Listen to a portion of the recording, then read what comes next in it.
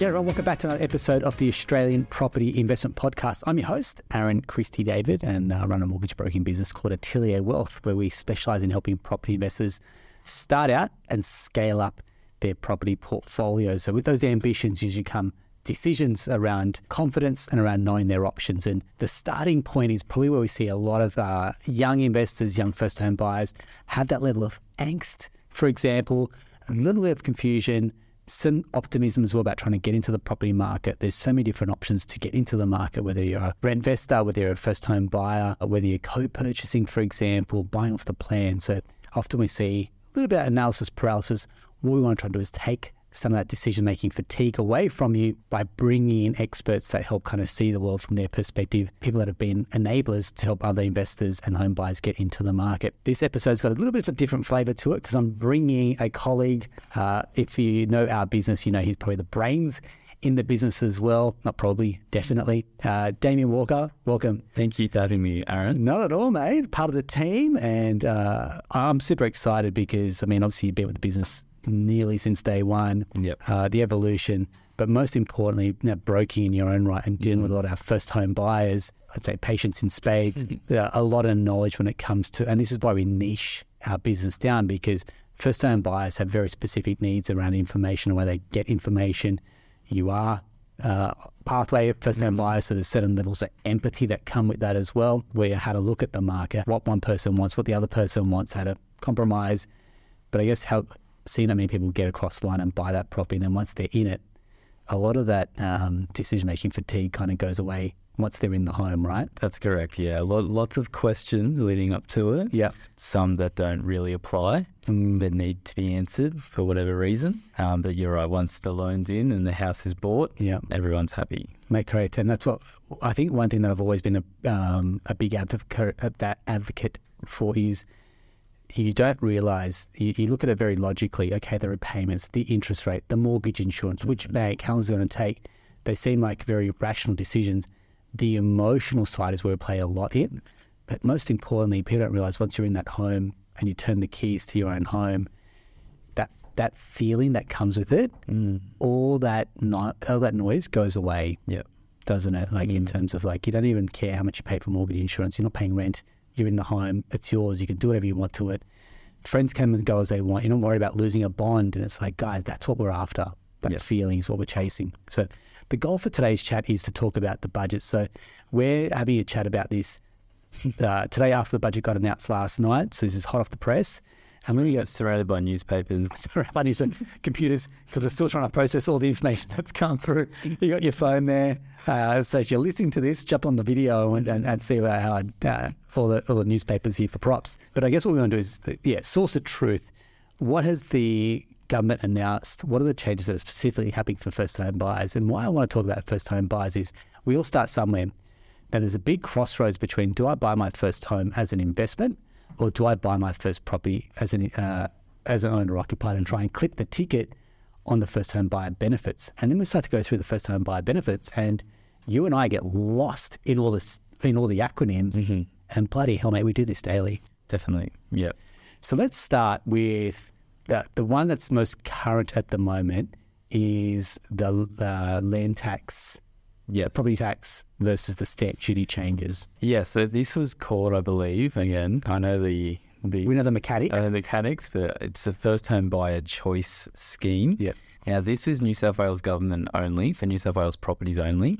And it was the ability to waive stamp duty in favour of an annual land tax. Yeah.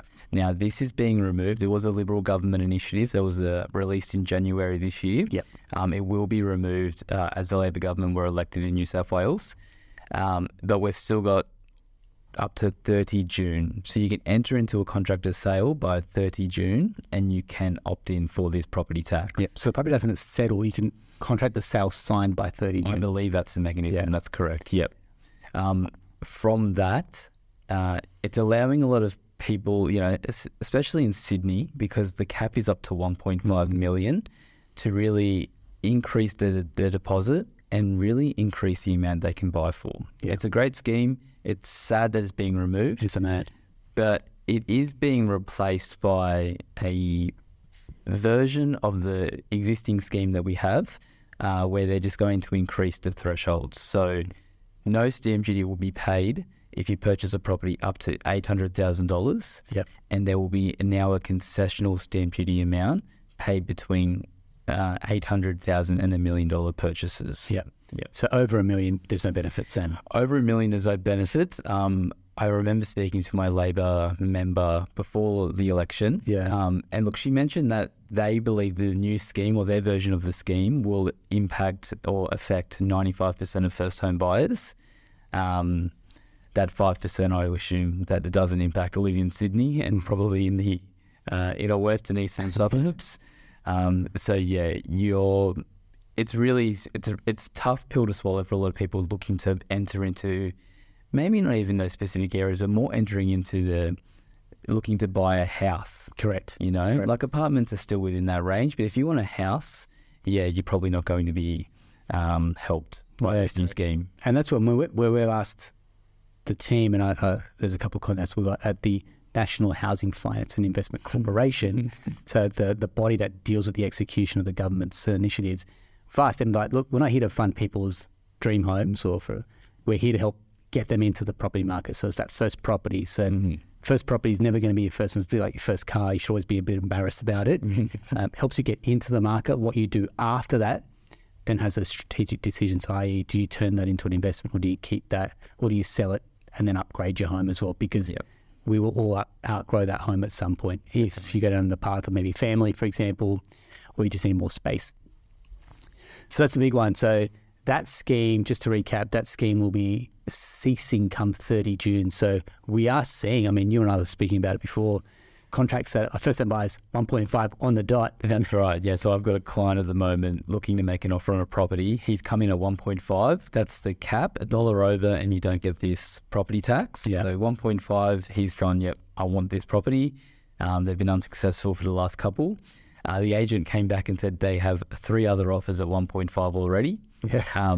So increase it, or this isn't probably the property for you. So yeah, it's creating a bit of a frenzy at the moment for those first home buyers. But look, it'll be over on 30 June, unfortunately. Yeah. But yeah, onwards and upwards from there. And there's a lot of other ways we can sort of help those buyers get into the market. Yeah. And I think the limited deposit, we've just done another podcast around mortgage insurance. So it's always this trade-off. What do you qualify? And sometimes we're getting people that are knocked out for income reasons. So there's income caps, whether you're a single or whether you're a couple. So generally, borrowing capacity, think about buying at 1.2, for example.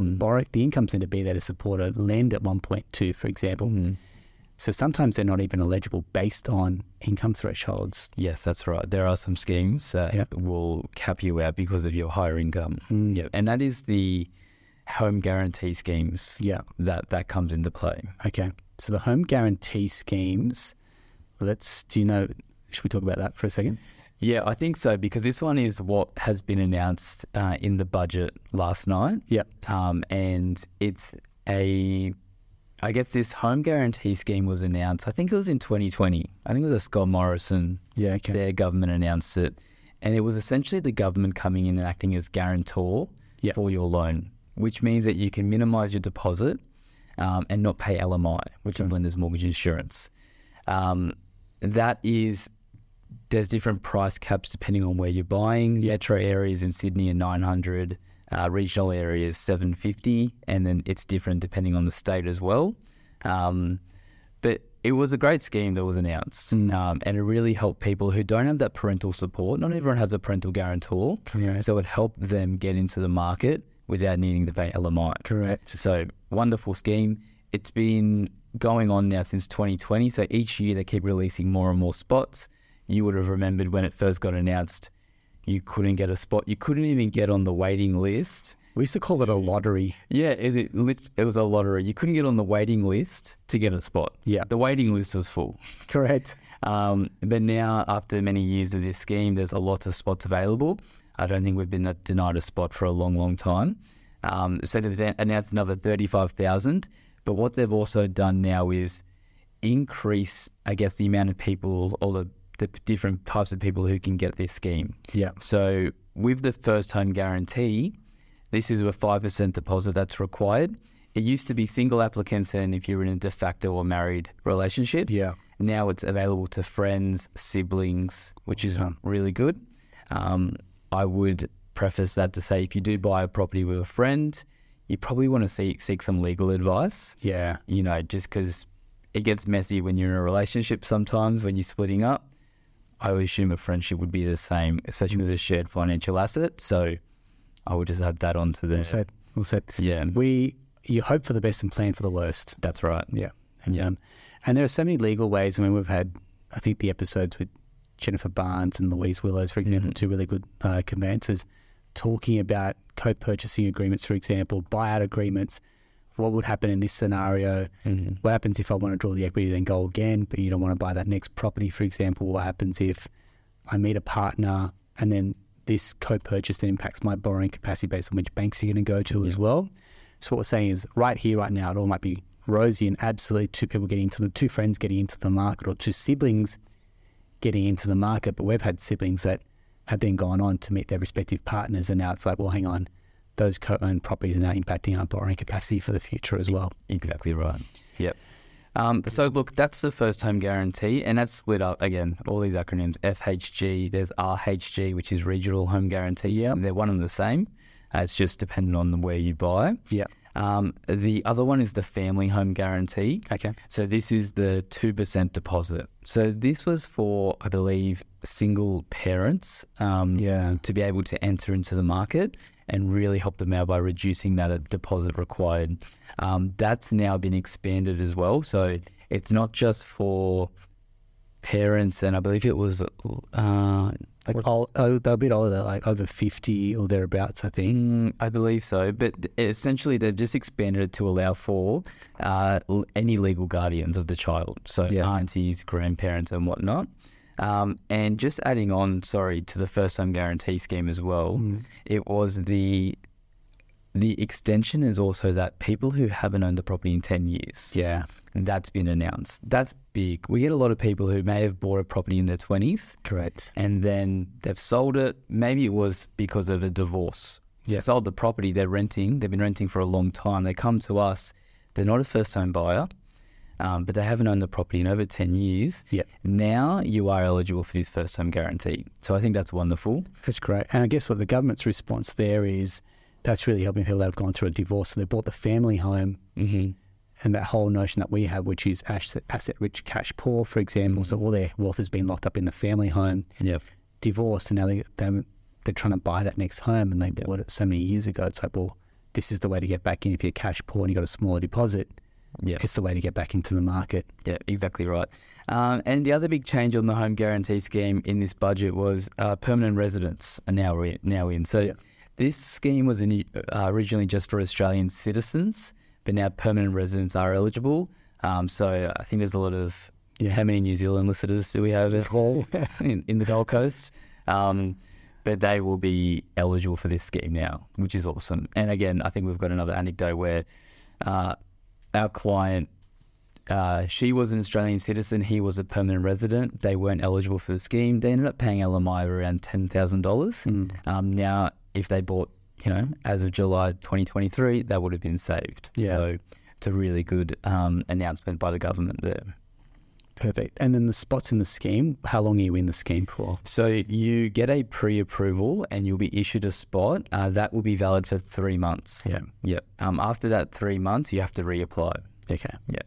And that's probably one of the, I won't say pain points, but it's probably one of the next frontier for a lot of people is a lot of first-time buyers is, we say, well, don't go actively shopping and fall in love with the property without getting a pre-approval. So we want to use the time to your advantage. So keep an open mind. Where are you looking to buy? What are they selling for? Having a look on the market, getting yourself pre-approved, trying to get into the scheme. But I think the average is it takes people like 30 open homes before they find the one that they love, right? I mean, I can speak from experience. Trying to find the one takes a lot of looking at potentials. I like it. Bernadette hated it, for example, the other way around. And so it takes time. So that clock can almost start ticking for a lot of people, especially if they've just started their search as soon as they got their pre-approval versus having a bit of momentum in their search. Open homes, going to a few auctions, understanding how real estate agents work, engaging a conveyancer. pre-approval, and it's like this rolling momentum that can kick on and then find the right one. Because if you start from day one on your pre-approval, that 90 days clock is ticking, and it's a race against the clock. Yeah, it's a fine line. You want to be actively looking for properties. Yep. You also want to be ready on a finance point of view. So it is a fine line. I would just advise you, speak to your broker. Get an idea for what you can borrow, what you can buy for. Your broker should have a fairly good idea if you can get onto the scheme or not, what your borrowing capacity is without actually lodging an application. Get the momentum going with your search, and then look to get a pre-approval in. Once you've seen a few properties, you start to think to yourself, hey, we're ready, and there's actually a property we want to see this weekend. Yeah. That's another one that comes up. The other one is borrowing capacities. Now, you're really across the numbers, for example. So how many rate rises we're up to now? 11 rate rises, yeah. Yeah. 10 consecutive break, one recently. Yes. Yep. Borrowing capacity is probably the hardest part that we've seen, like the moving goalposts from what people could have borrowed. I mean, we're talking at some point people could have borrowed over 7 times their incomes, right? And now we're at 7 times is very easy. Yeah. In the COVID world. Right. And then now it's like 5 times income. Yep. Off the back of that, what lenders are doing. So take me through when you're having conversations with your own clients, for example, borrowing capacity and then forward planning that if we get another rate rise, how much is that wiping out on their potential borrowing capacities? Great one. Look, I'll preface this to say I hope we're near the peak because I am sort of getting over the numbers each month over and over, and I think every broker or every lender will be the same. Clients hate it as well because the goalposts just keep moving from like, you told me we could borrow here and now we're borrowing down here, and it's like, yeah. Every month. And look, there is a little bit of you've got to put the pressure on the client to say, it will change. You better get a move on. Yeah. Get at least an application in. Yeah. But we should be getting near the peak now. I think we're up 3.75%. 3.85 cash rate, 3.75 increases. Yeah. Like you said, we've seen the debt to income ratio. So that's when you take your gross household debt, times it by a number. We were seeing it at times 7 in COVID. Now it's times 5, a bit above. When you're increasing the cash rate, the bank passes it on, you increase the assessment rate. For which the bank will then verify your loan. So the assessment rate, if you're unfamiliar with it, when you go to apply for a bank, that they'll take the variable rate, add a loading on top of that, and that's that buffer. So some clients will go, I need a buffer for that rate rise. Well, the bank's already done that. Yes. Stress testing for you. Different banks will have different stress tests. Therefore, that's why you get different borrowing capacities depending on which lender you go to. And when we do the numbers, it can be wild sometimes in terms of the fluctuations. That's correct, yeah. And look, the standard buffer is 3%, but it definitely does change. And I guess when we talk about if there's future rate rises, how will it impact me? It's not a science. In my mind, I do. So a 0.25% would be around a 25K reduction in your borrowing capacity. So 1% is around $100,000. Yeah. So if you use that math, which again, I think is pretty rough, 3.75% of increases, $375,000, your borrowing capacity has been reduced by thereabouts. It's a big chunk. Isn't it? And from what we've seen from properties that haven't really dropped that significantly in value, so borrowing capacities have fallen far faster than housing values. So people going, well, I'm waiting for this market to crash. And there's a couple of good Instagram videos that we share around the office where people are waiting for the market to crash and it's still not happening, waiting for this fixed rate cliff. It's not diabolical. It's like, well, hang on. Is this what they call a soft landing? And the Australian property market proves itself to be fairly resilient as well. The property market, it seems like from the budget last night, our country's resilient. I feel like we're going to hit a surplus. We've had record tax revenue come in. Yeah. It feels like everything is a lot more resilient, and it is hard for people looking to get into the market right now. Your rates are going up, a borrowing capacity is coming down. Yeah. But the housing market has now rebounded. So February, CBA economists is calling that the bottom. Yeah. And they're expecting 3% this year increase and 4% the following year, while we still expect maybe an extra rate increase from the RBA. So it is really hard for first-time buyers and anyone entering the market really. And people are getting buyer fatigue right now. You're looking at domain, realestate.com, you've been told you can buy for $1 million. You go to, you put $1 million into your search. At the moment, especially in Sydney, you're seeing those properties go for now 1.2, 1.3. We're back to agents underquoting the property, the price guide not being representative of where we are at. So, I'm telling a lot of my clients, just drop those searches down. Drop it 100 to 200K from what you've been told you can buy for. Don't waste your time at open homes that are going to go well above your budget. Try to be realistic while also hopeful. Yeah. Try to be realistic because you're going to get burnt out, and that's not what we want. Yeah, when you go to the auctions and the opening bid blows you away, and then we come back on a Monday morning like, how'd you go? No. Disappointed. The opening bid was more than the property was listed for. Yeah. So if you're suffering in silence or you feel like this is a situation that's unique to you, we just want to share. This is one of the hardest journeys for a first home buyer is to understand the property was listed at $1 million. It's selling for far above that, or I don't understand why someone paid that much for it.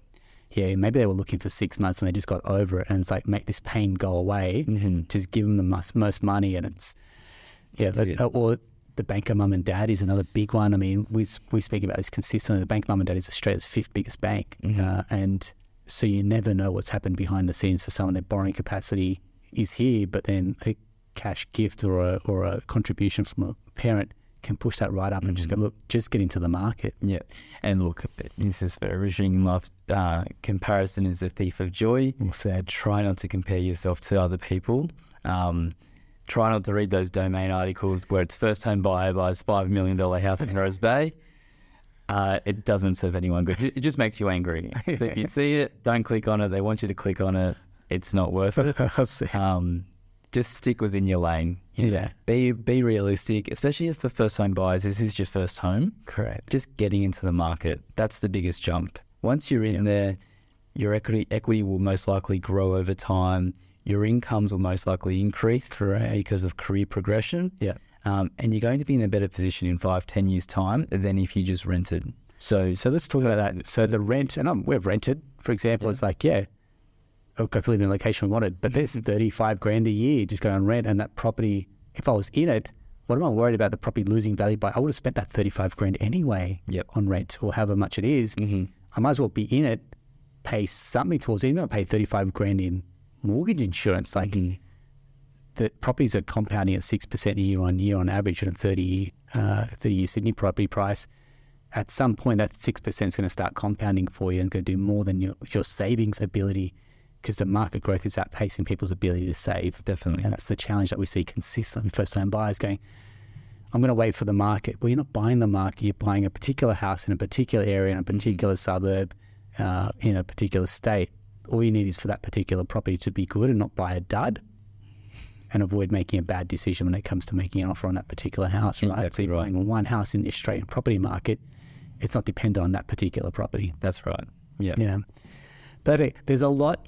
So when we talk through the budget, for example, we'll put out a short summary on what these exact changes mean. Sometimes when they get announced, they're announced with not much of the back end built. Definitely. So they'll announce it and then go, we haven't actually built the mechanics around it. So clients will ask us what's happened. It's like, we don't know. We're going for the same websites that you are. And they're building the plane as they're flying it. As I'm speaking to you on the phone. Correct. I'm like, well, they've announced it and not told us how this is going to get rolled out. And it kind of puts everyone on the back foot. So we'll put out as much information as we can around this, around all the first-time buyer contributions, schemes, and benefits. Clip as many tickets as you possibly can. But the most important thing I think I was saying is know your numbers, know what your borrowing capacity is, how much deposit do you have, do you need, mortgage insurance, yes or no, how much can you buy for, and what can you buy with that purchase price. And we follow those 3 or 4 big questions that we answer in our initial calls with clients. So, okay, there's that moment of clarity where you go, okay, here's what you physically can do. That's your locus of control. Perfect. Hey, mate, thank you very much for joining us. I appreciate it. No problem. Yeah, you've got so much knowledge. I hear Damien on the phone. He's just sprouting knowledge. So if you need to get in touch with him, please do. That's a wrap for another episode of the Australian Property Investment Podcast. I really hope you found this helpful. If you're a first-time buyer, a little bit confused, overwhelmed, but somewhat optimistic about getting into the market, we'd love to help you out as well. Thanks very much. Thank you.